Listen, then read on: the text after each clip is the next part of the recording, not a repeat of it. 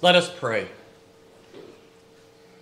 Almighty and gracious God, once more, fill us with your Spirit, as you always do. Renew our hearts and our minds and plant your word deep within us. Enable us, Lord, to be faithful. Enable us to live according to your will and to do those things that you have called us to do. And grant us always the pleasure of serving you by serving others.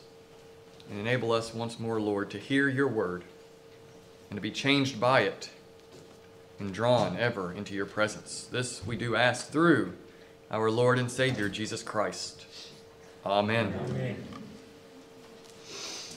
Stir up, O Lord, the wills of your faithful people, says our collect today. Over in Hebrews, not what we read today, but from the beginning of the book of Hebrews in chapter 2, the writer says, "Therefore we must pay much closer attention to what we have heard, lest we drift away from it. For since the message declared by angels proved to be reliable, and every transgression and disobedience received a just retribution, how shall we escape if we neglect such a great salvation?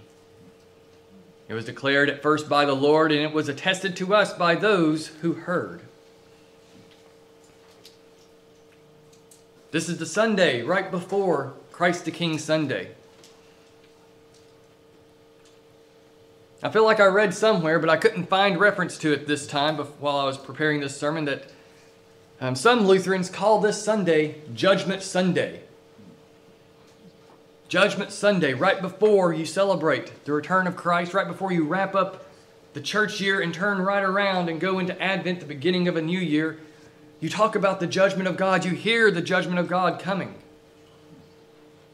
And here in our passage from Mark, we hear about what is happening. All through chapter 13, Jesus is talking about, I believe, what is going to happen to the temple. His focus is not on some far-flung future, thousands of years away from where he is, but his focus is on the end of the age nonetheless. Because the end of the age does not necessarily mean the end of the world as we know it. The end of the age is the wrapping up of a period of time in history. It is a wrapping up of the reality that has been true for a while, but then comes to a close. Great tumultuous events can mark the end of an age.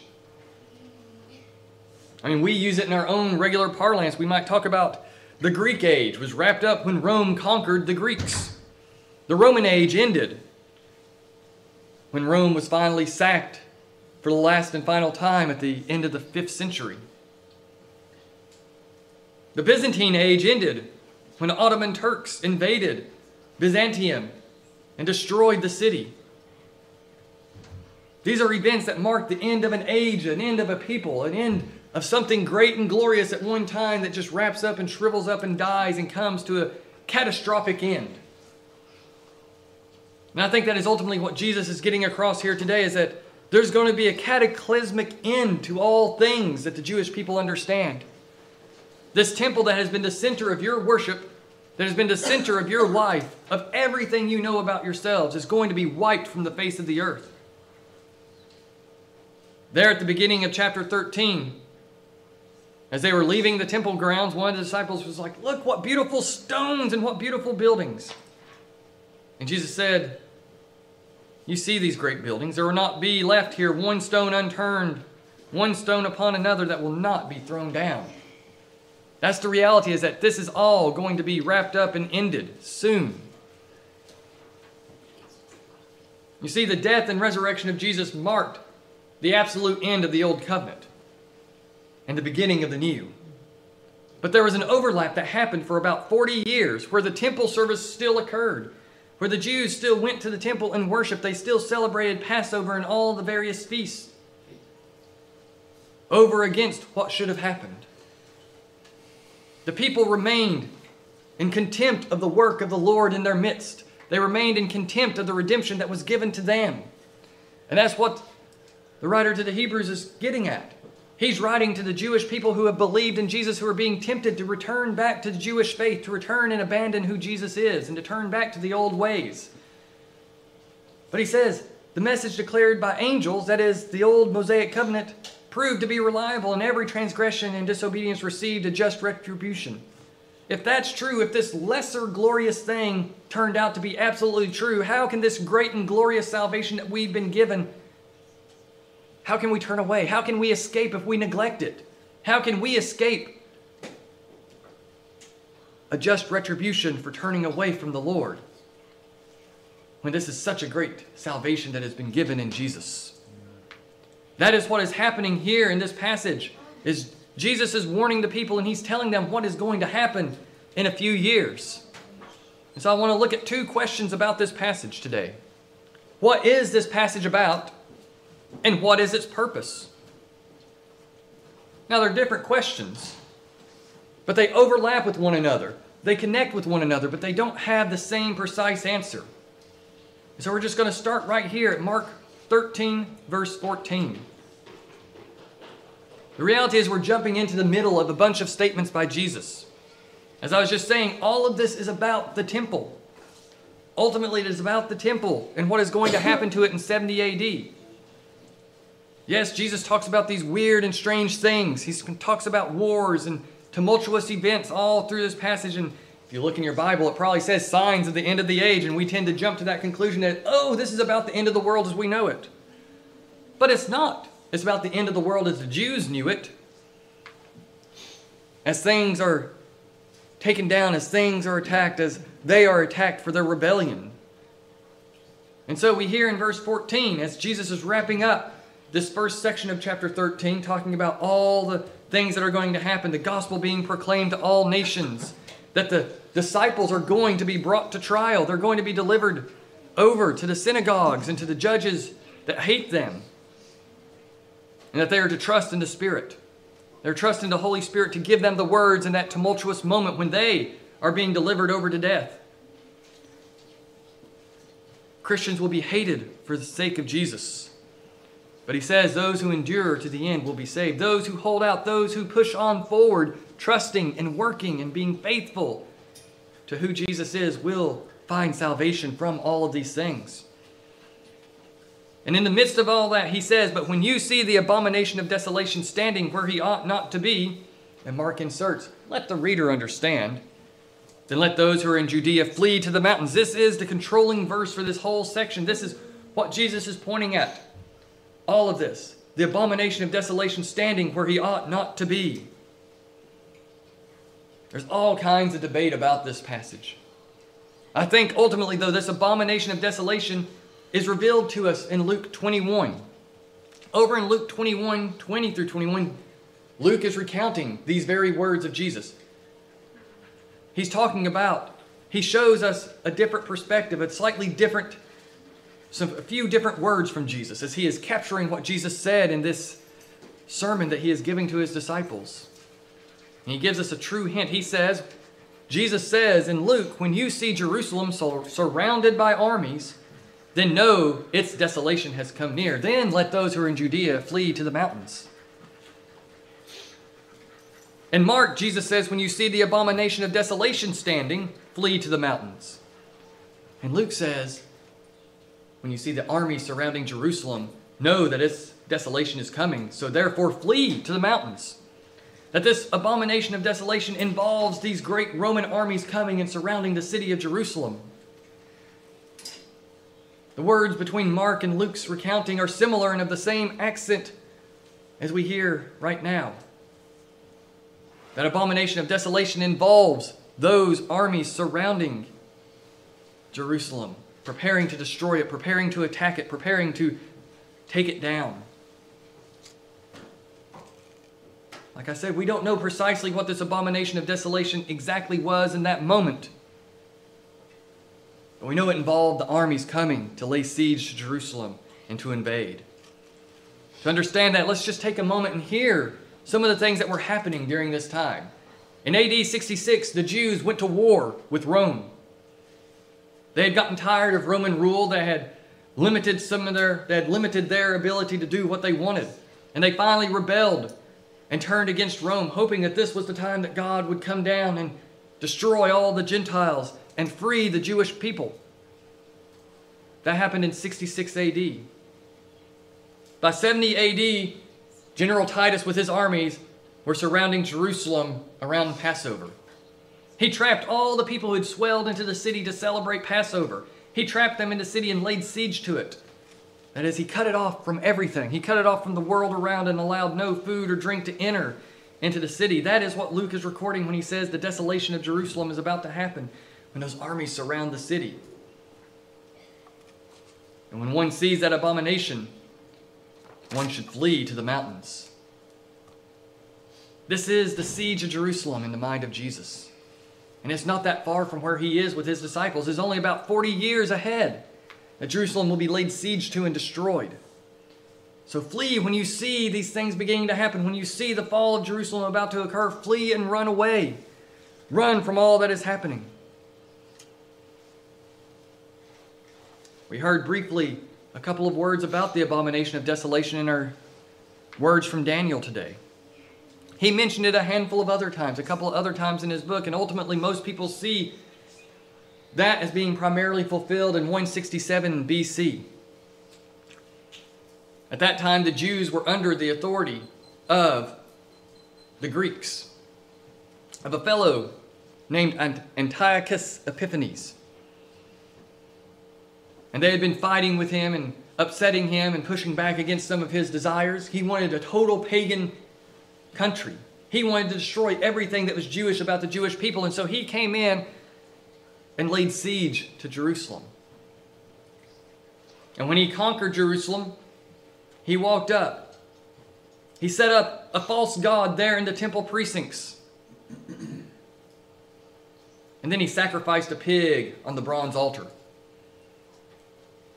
Everyone concluded this is the primary fulfillment of what Daniel was talking about, the abomination of desolation coming into the temple and profaning it and desolating it and desecrating everything. It was such a powerful moment that it actually united the Jews together into a fervor that they would overthrow the Greeks and have about 100 years of freedom to rule themselves, something that they hadn't had in hundreds of years. But here Jesus takes up that very language of the abomination of desolation once more. We hear about the wars with the Jews during this time. During those 3.5 or so years from 66 AD until 70 AD, the Romans were pushing back and crushing the Jews all over the place. Just as the war was getting heated up, 50,000 Jews were slaughtered in the city of Alexandria, just put to death because they were just pushing back and they were doing what they had always done. That was one of the largest groups of Jews there in Alexandria throughout the ancient world, and 50,000 of them were killed. There was no mercy toward the old or the infants, Josephus tells us. The place overflowed with blood, to paraphrase him. Later on, there was a battle at the Sea of Galilee, and the people were trying to flee, and they were running into the water and trying to swim away, and the Romans continued to assault them. Once more, Josephus, or one commentator, referred to it as a watery catacomb, because the Romans once more ruthlessly slaughtered the people. They would cut off their heads and hands to keep them from swimming. They would throw spears at them to kill them in the midst of the water, such that one might see the lake all bloody and full of dead bodies, and a terrible stink arose. During the siege, Titus was catching and crucifying upwards of 500 Jews a day during that siege. The people were in such desperate straits that they were eating anything they could find: shoe leather, unclean animals that they would never touch, rotting animals, wisp of straw. And when it became utterly and totally desperate and extreme, they even committed horrid acts of cannibalism against one another. And on top of that, there were Jewish zealots in the city, those who were really pushing for war against Rome, who were slaughtering multitudes of people because they weren't ready to fight Rome. They wanted to surrender. And so you had Jews killing Jews while Romans were killing Jews, and it was just this huge mess. And the abomination was gathering. The abomination was coming. The desolation was about to occur. And it came as Titus finally breached the walls, because he gave them time to surrender. He didn't immediately surround the city and build his siege works. He gave them time and sent terms of surrender, and they refused, but it allowed people who didn't want to be a part of it to run and escape. That is what Many of the Christians did. That's what the Christians did. They ran from the city when they saw Titus, when they heard that he was wanting them to surrender. And so they fled the city because they knew the Jews would not back down. They knew the Jews were too hard-hearted to not fight. And so he breached the walls, and his armies came in, and they wiped out the city. They burned the city and left nothing undisturbed. And his soldiers, carrying their standards with great eagles on top, representing Caesar himself, came and stabbed those standards into the temple precincts, and they began sacrificing idols, sacrificing to Caesar. And there was the ultimate desolation, the desecration of the Temple Mount. As it is being burned down, the soldiers are offering sacrifices to false gods, to the false Lord of all, to a pagan emperor there in the temple. And thus, this is the fulfillment of that abomination of desolation. This is what this is all about. And you hear so much more. There's so many other things happening in this passage where he says, just flee, don't look back, run away when this abomination comes. If you're on the housetop, go down the outside stairs, leave everything in the house and run. If you're in the field working, leave your cloak. Don't go to the house to get it. And it's going to be so hard to get away that he says, alas for the pregnant women, for those who are nursing infants, because they may not be able to get away very easily. Pray that it may not happen in winter. And it didn't. The disciples took those words to heart. Pray that it would not happen in winter, and it happened in the spring. It happened when the people were able to flee, when the Christians could run from the city easily. And they helped one another. They took care of those pregnant women, those nursing infants, and helped them to escape to the mountains, far, far away from all that was happening. And this is the wrapping up of the old covenant, the total destruction of Jerusalem, the destruction of the temple. Is all being wiped away because the new covenant had come. This was truly an end of the age. Jesus inaugurated the new covenant when he went to the cross, when he was resurrected, the very thing that the Jews would not receive, that so many Jews refused to accept. They pursued false Christs and false messiahs. They clung to the unlikely hope that God would rescue them as they were pursuing fake messiahs, ignoring the true Messiah who had vanquished all things by his death and resurrection just a few decades earlier. He accomplished something new and they ignored it. They ignored all the prophecies surrounding Jesus and looked for others because Jesus died on a cross to accomplish the work of salvation. He didn't sweep through the world getting rid of the Gentiles and lifting up the Jews. No, the Messiah went to the cross in order to make a new man, in order to make a new people that brought together the Jews and the Gentiles into one people before the Lord. That is what the old covenant was to give way to, the ultimate work of salvation in Jesus. But the people persisted in their old ways, and thus they were judged. Thus they were wiped out. They were beaten down. They were destroyed. The temple was destroyed, its sacrifices destroyed, because Jesus had come. He had died, he had been raised, and he had ascended to his rightful place before God the Father at his side on the throne. The Mosaic covenant was finished at that moment. During that time of death, resurrection, and ascension, the Mosaic covenant was finished and fulfilled and accomplished in Jesus. But the outward ways persisted, and it had to be wiped out. And thus, this harsh judgment comes upon the people. It came that they would be able to understand that God was done with the old covenant. He was done with the old ways of doing things. He was done with all of that because he had fulfilled everything in Jesus. And that is what this passage is talking about. And he says, be on guard. I have told you all these things beforehand. He's talking to his disciples and telling them, you're still going to be around when this happens. This is not some far future event. This is something that is going to happen in your lifetime. So be on guard. Warn the people. Help them to flee. I've told you all these things beforehand. So what's the purpose of this passage? How does it help us today? We hear what it's about, that it's about the destruction of Jerusalem and the temple, but what does that matter today, 2,000 years later almost? It matters because so often in Scripture you have prophecy that gets fulfilled, but then it has ramifications. It has applications that flow out of that fulfillment.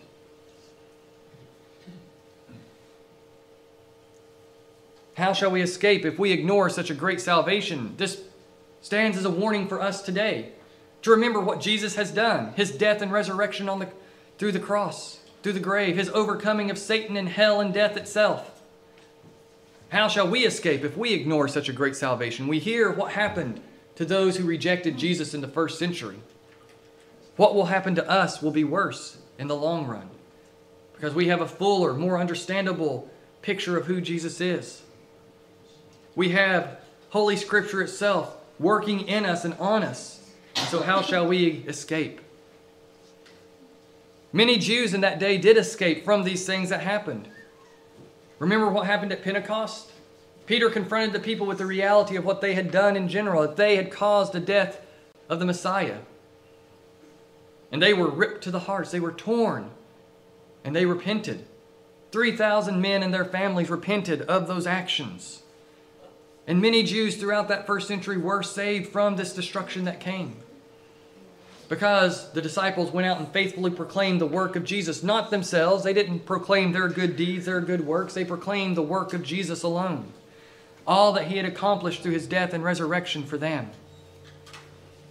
And that is what we are to look to now, is the death and resurrection of Jesus, and celebrate what he has done and make him known, to bring people an escape, to give to people an escape from the destruction that is to come one day when Jesus returns. For when he returns, he will undo all the evil in this world. He will overcome all the evil in this world, all the sin in this world, and those who have not trusted in him will be counted in with all that evil and that sin. They will be judged and removed from his gracious and loving presence. That is just simply the reality. Those who do not want Jesus will not be allowed to have him in the end, because they chose not to have him now. It's not injustice when that happens. That is God's perfect justice, giving people what they want at the end. People who have clung to the old ways, who have clung to their old behaviors, people who have clung to the old sin nature that could be overcome in Jesus by turning to him in faith, will be removed from that gracious presence that is available from now into eternity for those who trust and love the Lord. And that turns its eye back on us, that we are to be stirred up by these things, to be on guard against sin overcoming us once more, to not let the abominations that are around us in this world overtake us, to turn to the Lord and confess our sins, confess our misdeeds, and to make known the work of Jesus always. We are called into making Jesus known through our words, through our love, through our care, through our mercy, through our compassion. We call out to Jesus to empower us to do that, to send us forth every week. Send us out to do the work you have given us to do. One of our prayers says, send us out into this world now that you have filled us with your grace, filled us with your Spirit, and filled us with yourself, Jesus. Guide us into this world to do all that you call us to do. Stir up our wills, O Lord, so that we will go out and do the good works you have called us to do, so that we may be rewarded when Jesus returns. Yes, there is a great reward for those who have served Jesus, who have loved him, who have followed after him, who have done the things he has called us to do, whether small things or big things. As we are faithful, he will reward us. And the ultimate reward is his presence always. His presence, his grace, his love being poured upon us. Amen. And us being renewed in such a way that we can finally return that love in the fullness that we are called to do. And so may we, hearing these horrible things that have happened in the past, take to heart the word of the Hebrews, the word of the writer to the Hebrews. How shall we escape if we ignore such a great salvation? As he did say in our passage today, you did endure hardships, but don't throw away your confidence, because you have a better and abiding possession. We are not those who shrink back and are destroyed, but of those who have faith. And our souls will be preserved to the end as we look to Jesus and trust him, and go out and live faithfully before him, knowing all that he has done for us. In the name of the Father, and the Son, and the Holy Spirit. Amen.